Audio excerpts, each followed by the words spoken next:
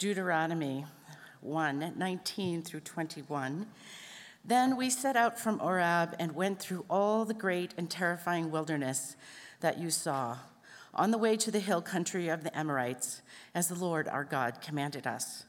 And we came to Kadesh Barnea, and I said to you, you have come to the hill country of the Amorites, which the Lord our God is giving us. See, the Lord your God has set this land before you.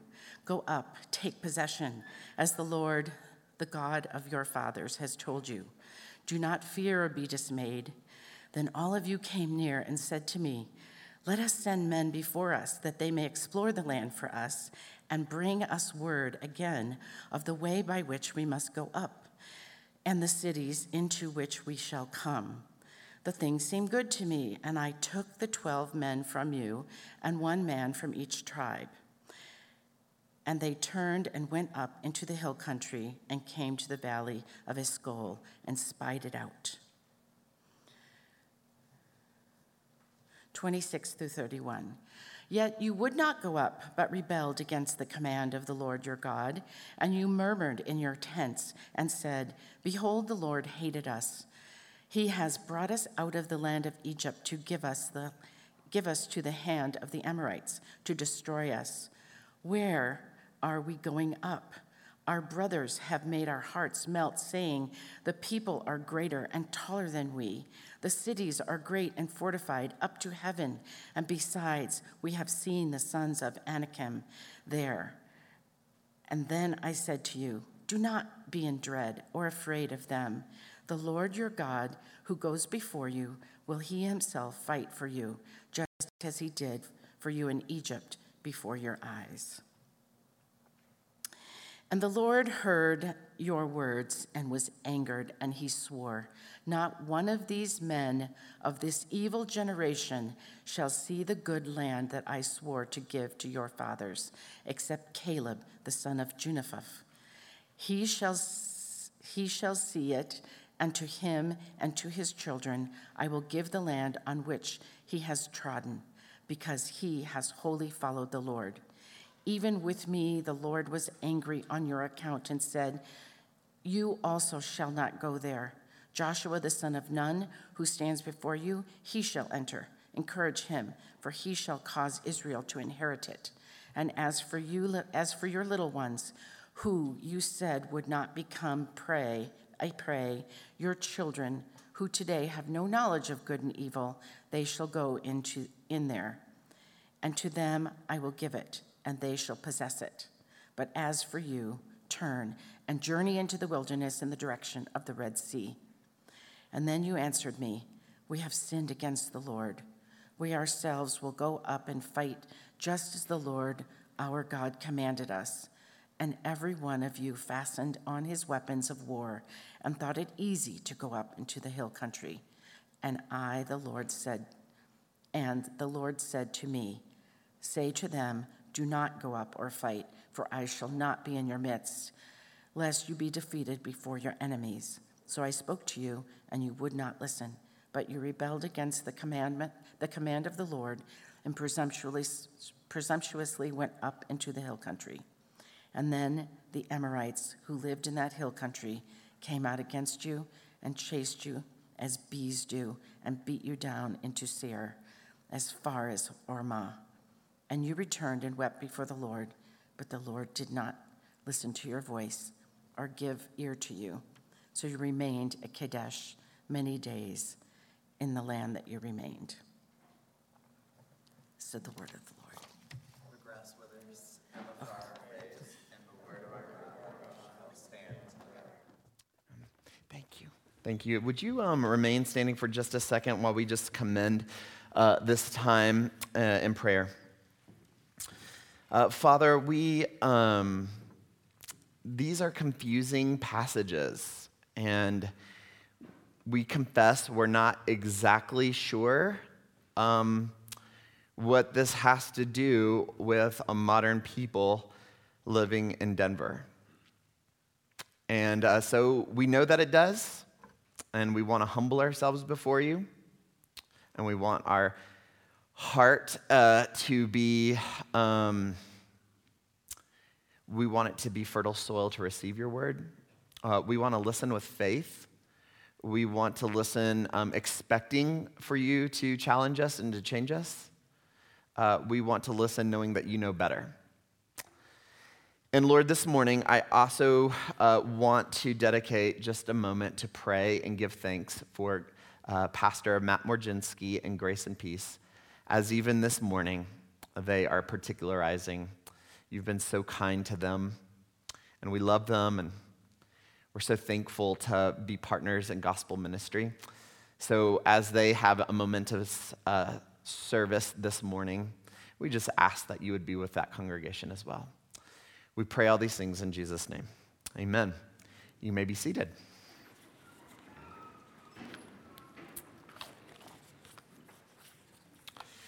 Well, good morning, DPC. When I was 18 years old, I was accepted into the Air Force Academy, but I was pretty nervous about crossing over into this new path of life. I don't come from a family that has a long line of military service or anything like that. So it was a huge unknown. I knew enough to know that it was incredibly rigorous and that it would take a lot of sacrifice on my part. So like most sons, I went to my dad, to give me some advice. Dad, what do you think I should do? Now, I expected my dad to say, yes, you should do it, or no, you should not do it, but I didn't get either response. Instead, what my dad did is he told me a story. He said, son, did you know that when your grandfather and grandmother crossed over into the United States when they immigrated in 1946, that my parents didn't barely have anything at all? They had just a few belongings and a few children, nothing of note. And son, did you know that my father, your grandfather, literally built the house that they slept in and lived in? Could you imagine the rigor and the sacrifices that they had to make? And that's it. And that's where it ended. That was my dad's response. He didn't say anything more than that. I asked my dad a question, and he responds like that. What is my dad doing in that moment? He's using a story of the past, people I know, to encourage and motivate my future choices, right? Advice via a story. We do this all the time, don't we? We use stories from the past to encourage us to act in a certain way. Or sometimes we use stories to help keep us from doing other things, right? Well, welcome to Deuteronomy. So today, we are going to begin our study in the very last book in the writings of Moses. And Deuteronomy, as we've been learning through church-wide discipleship, is a series of farewell sermons that Moses delivers to the people of Israel just before they cross over the Jordan and enter into the Promised Land. And it's important to note that Moses himself does not get in. At this point, Moses gathers all the people of Israel together and he tells them a story. See, what had happened is 40 years earlier, they were delivered from Egypt and they're finally going back to their homeland. But while they were enslaved all those years earlier in Egypt, other people moved into the land and these occupiers were rough and tough. And God promised that he would be with them. But what should have been an 11-day trip turned into a 40-year journey in the desert. And because of their absolute rebellion and disobedience, God did not allow that original audience to enter into the land, not even Moses. So right before Moses is going to die, he gathers all the children of that first generation, so the second generation, and he tells them a story about their parents. And why does Moses tell them a story as his sort of farewell sermon? It's to motivate them, to shape them, to encourage them to cross over into the Promised Land with courage. And that is what Deuteronomy is all about. Unlike their parents, and even Moses himself, he wants to help them to cross over from death to life. Now listen really closely. This event of crossing the Jordan from the desert into the land is an event that later your New Testament authors are going to use to describe every person's life. All of us. That's to say, this story, strangely, has everything to do with you. Moving from desert to joy, from slavery to freedom, from death to life. And so how does Moses do this with a story? So what we're going to do is we're going to evaluate the features of this passage that we just heard. And it's long, so we just had we had to pick parts of it. We're going to look at this farewell address, and we're going to understand better. By understanding this story, we're going to understand our hearts, our spirituality, and our God. 3 points this morning. Our hearts, our spirituality, and our God. So with that introduction, let's just jump right into it, understanding our heart. If you've ever read books about adopting children, I have, or really for that matter, just parenting books, you're going to find a major theme that kind of comes out is this topic of attachment. It is important that children develop meaningful attachments to their parents because, as the child development specialist tells us, it builds trust, right? Learning to trust is a crucial developmental step, right? As the child develops into an adult, if he or she never learns to trust, that child will exhibit extremely self-absorbed, obsessed behaviors and will be afraid of committing to anything at all. And let me just say that the Bible, its anthropology is pretty pessimistic. The Bible says that all of us have this allergy to trusting. We struggle to attach to anything. We're always protecting our interests. That's what we're always doing, whether we know it or not. So for instance, when my girls were young, I had 3 of them. My 3 girls are all born in the same year. So, we put them all in 3 high chairs next to one another, and these 3 babies are fully dependent on us. So 3, 4, 5 times a day, we prepared food. We fed them like little birds, chirping for the worm. We cleaned them up. We snuggled them every night.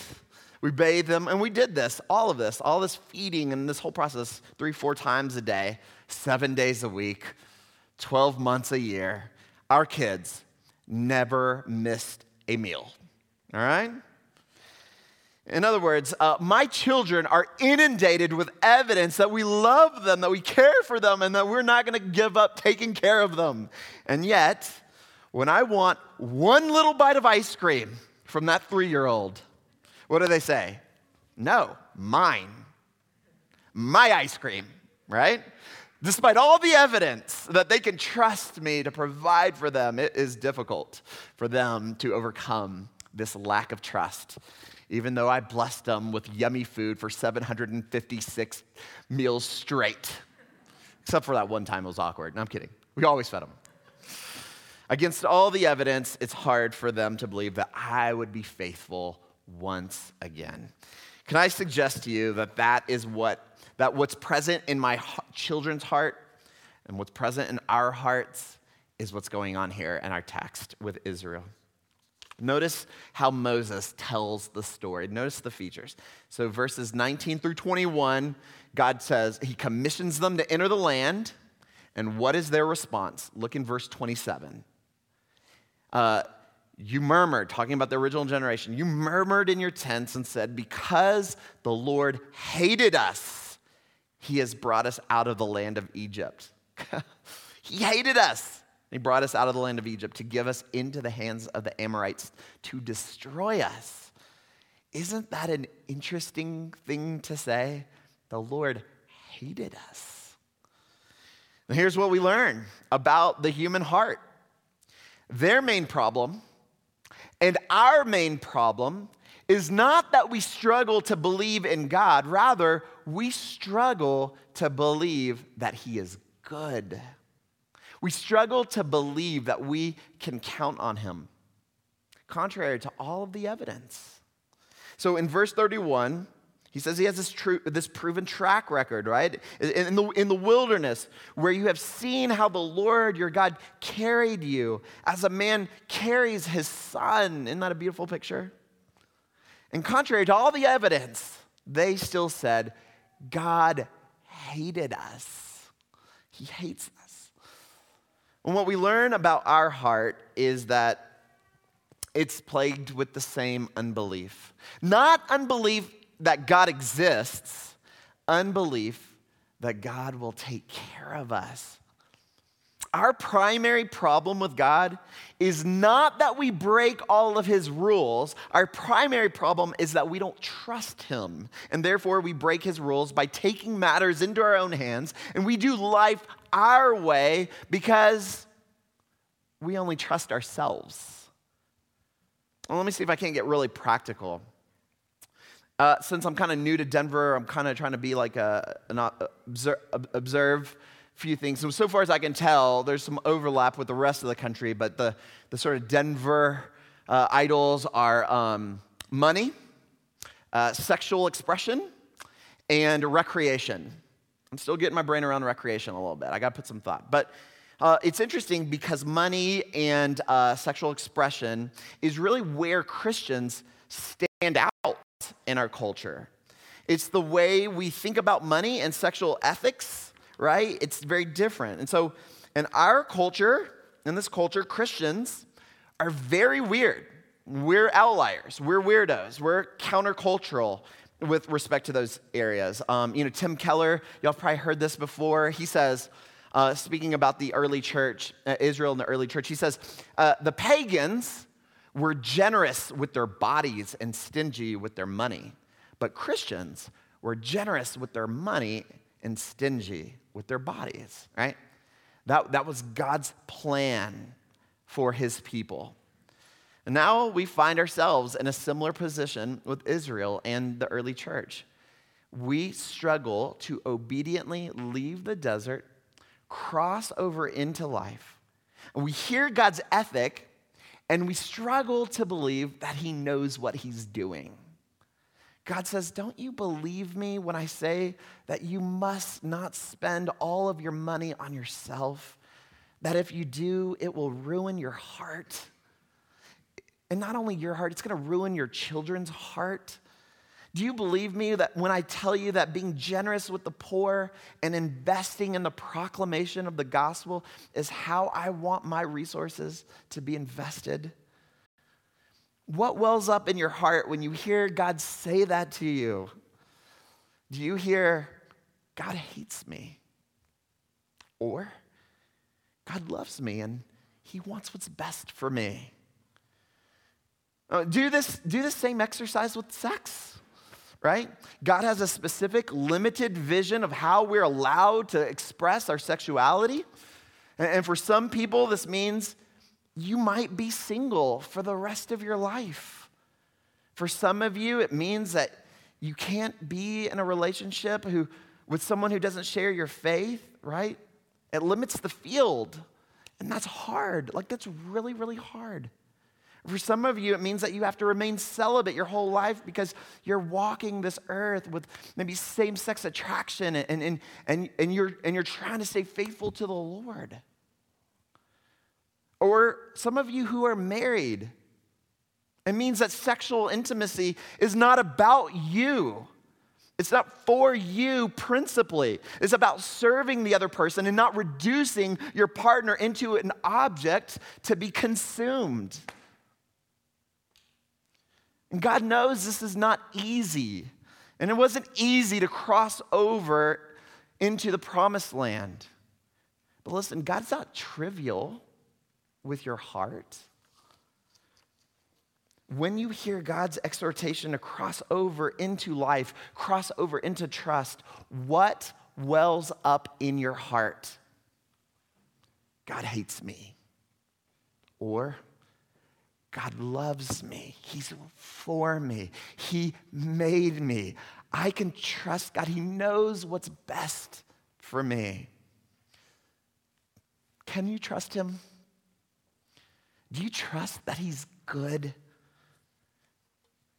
Or do you say, God, who are you to tell me how to live my life? You're fired. I know this is difficult, extremely difficult.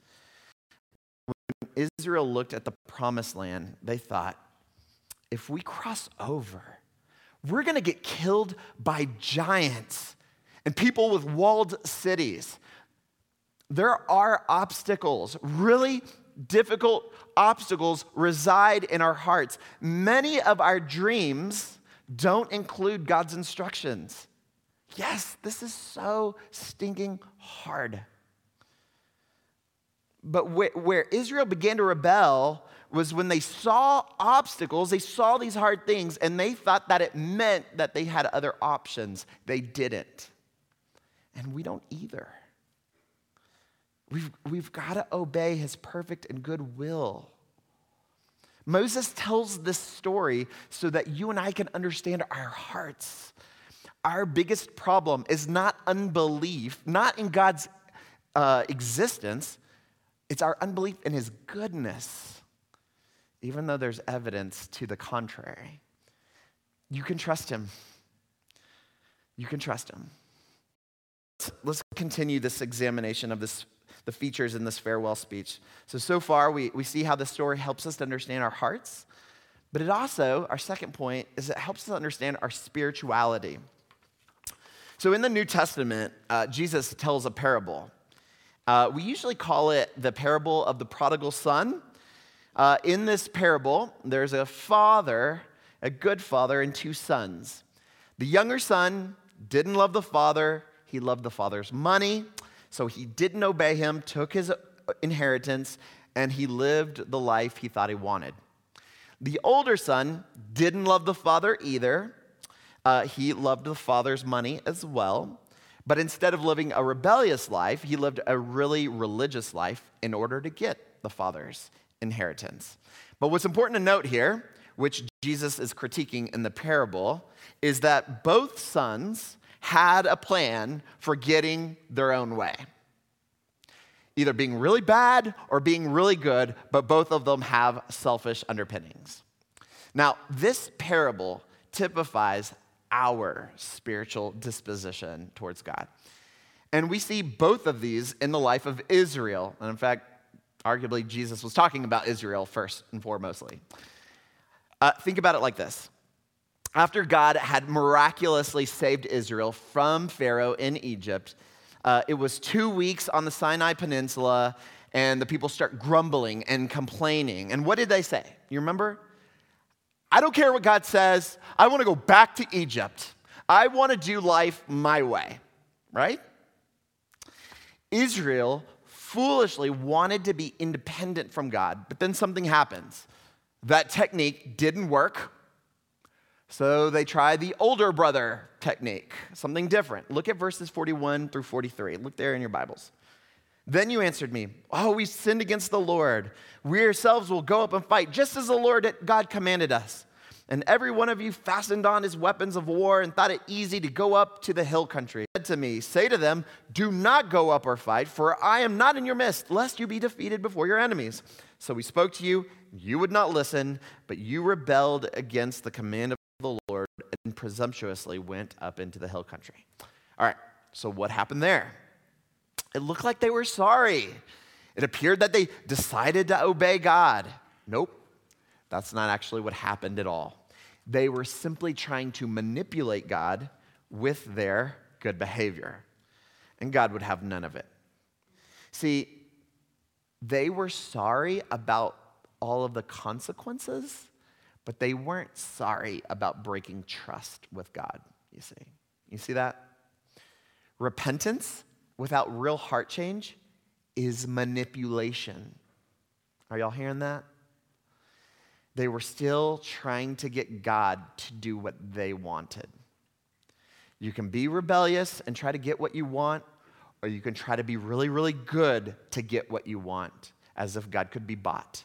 But both responses have the same fundamental root.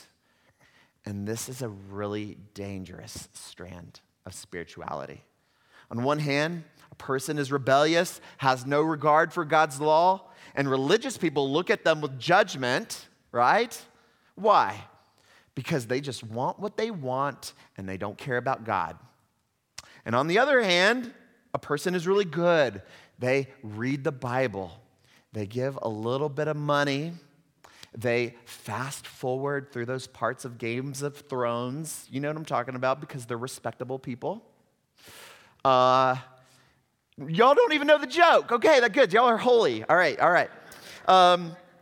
They go to church, most of the time when nothing else is going on. And they think, I'm a good person. I fast forward through the parts of Games of Thrones. Thank you. God owes me. Listen, that person, they want what they want to. The Lord is not the religious person's deepest love. The law is just their way of getting God to do their will. That kind of spirituality says, God, look at me, reward me. But that's not biblical spirituality. Biblical spirituality says, look at God, look at his works, I will follow him.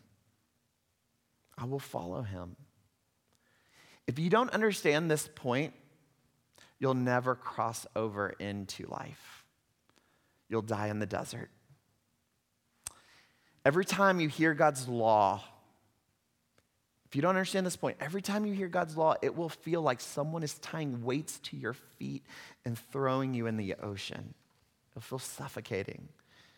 Until you can see that the law and God's will is a product and a response to love and not a precondition for it, then you will never see its beauty. You'll never see God's law as something that's fundamentally good to you. It's his goodness to you. Instead, God's will and instructions will just be negotiable to you. You'll do them only if you get something in exchange and if it makes sense with what you already believe about the world. Don't be seduced by that strand of false spirituality. It was bad for Israel. It's bad for us. Moses starts with grace.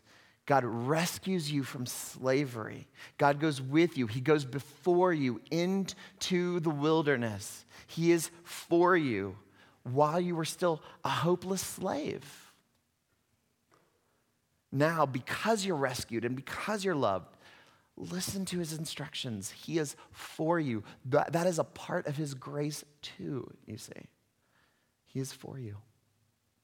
And this leads us to our final point, which will also serve as my conclusion. In Moses' farewell speech to Deuteronomy, he retells Israel's, that first generation's story to help shape this next generation's help them cross into this promised land. And he doesn't want them to make the same mistake of their parents. And so he tells them a story and he helps them to understand their own hearts, right? The nature of unbelief. And he helps them to understand their spirituality. And then there's good and bad spirituality. And so now we get to Moses' final and most important agenda. He tells this history to help them and to help us understand God himself more profoundly. Now, to this point, Israel has been a hot mess. They are a train wreck. Their time in the wilderness, as we learned in Numbers, has been awful. And the reader is left with the question, why is God still allowing them to enter into the promised land? And the key is that in verse 35, God says that he swore to their fathers that he would give them the land. So what's God talking about there? Well, back in Genesis 15, the very first book in the writings of Moses, God makes this covenant with Abraham, saying that he would bless him and give him a land and give him descendants that are as numerous as all the stars in the sky. Now, back then, when you make a covenant, you cut them. You cut the covenant. You cut a treaty. Now, what does that mean? Well, there are these things called suzerain treaties. It's the model that they used in the ancient Near East that's reflected in the Bible. This is where a king would enter into a relationship with a vassal or just an inferior party, right? They're not equals. One makes the promise of protection, and the other makes the promise of service and loyalty. And then they cut a treaty. In other words, they take several animals and they cut these animals in half, and it was really bloody, and then the inferior party walks between the two bloody halves. And symbolically, it communicated that if you do not live up to your end of the treaty, then may what happened to these poor innocent animals happen to you. So usually the kings don't walk through just the vassal. And if the vassal did not do his part, he was punished. But if the king did not do his part, the vassal still suffers. The vassal had to bear the penalty either way. But in Genesis 15, when God and Abraham cut this covenant between them, something very strange happened. God makes Abraham to fall asleep, and God alone, in the form of a fiery torch, very similar to that pillar of fire that led Israel in the desert, passes through these bloody pieces of the animal. Now, we're just reading this like whatever, but this was shocking to the original listeners. Here we have a king making a unilateral covenant with his people so that if either party breaks the covenant, God alone would pay the price. God is the only one who signs the contract. God will guarantee the contract, even if Israel totally messes this thing up. And so in this context, God says, my people cross over from death into life, go into the land. And they say, no, we're scared. If we go, we're going to get torn to pieces. And God says, don't you see? There is nothing that they can do to hurt you, not in an eternal sense. The only one who will be cut to pieces is me. There is nothing ultimately that they can do to hurt you. And listen, church, eventually Israel enters into the land and they broke the covenant. And you and me, we've broke the covenant. And so why doesn't God just give up on us? It's because God was torn to pieces for us. He was hung on a cross. Jesus crossed from life to death so that you and your children would cross from death unto life. That's what we're doing here. That's what we're all about.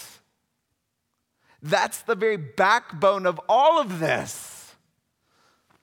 This has got to be your most fundamental belief and understanding of yourself. I mean, listen to these words of Jesus. These are the red ones in your New Testament. He says, truly, truly, I say to you, whoever hears my words and believes him who sent me has eternal life. He does not come into judgment, but has passed from death into life. Red letters. If you let this precious farewell speech of Moses in Deuteronomy sink into your bones, if you believed it and let it shape you, it would completely change your life if you really believed it. You would begin to understand the unbelief in your heart. You would be able to see the difference between healthy, biblical, and toxic spirituality. And you would see that you would see the Lord in a way that motivates you to make any sacrifice for him. Nothing would be off limits. Denver Pres, nothing is off limits to the Lord. We belong to him. Bury that deep into your heart. Amen.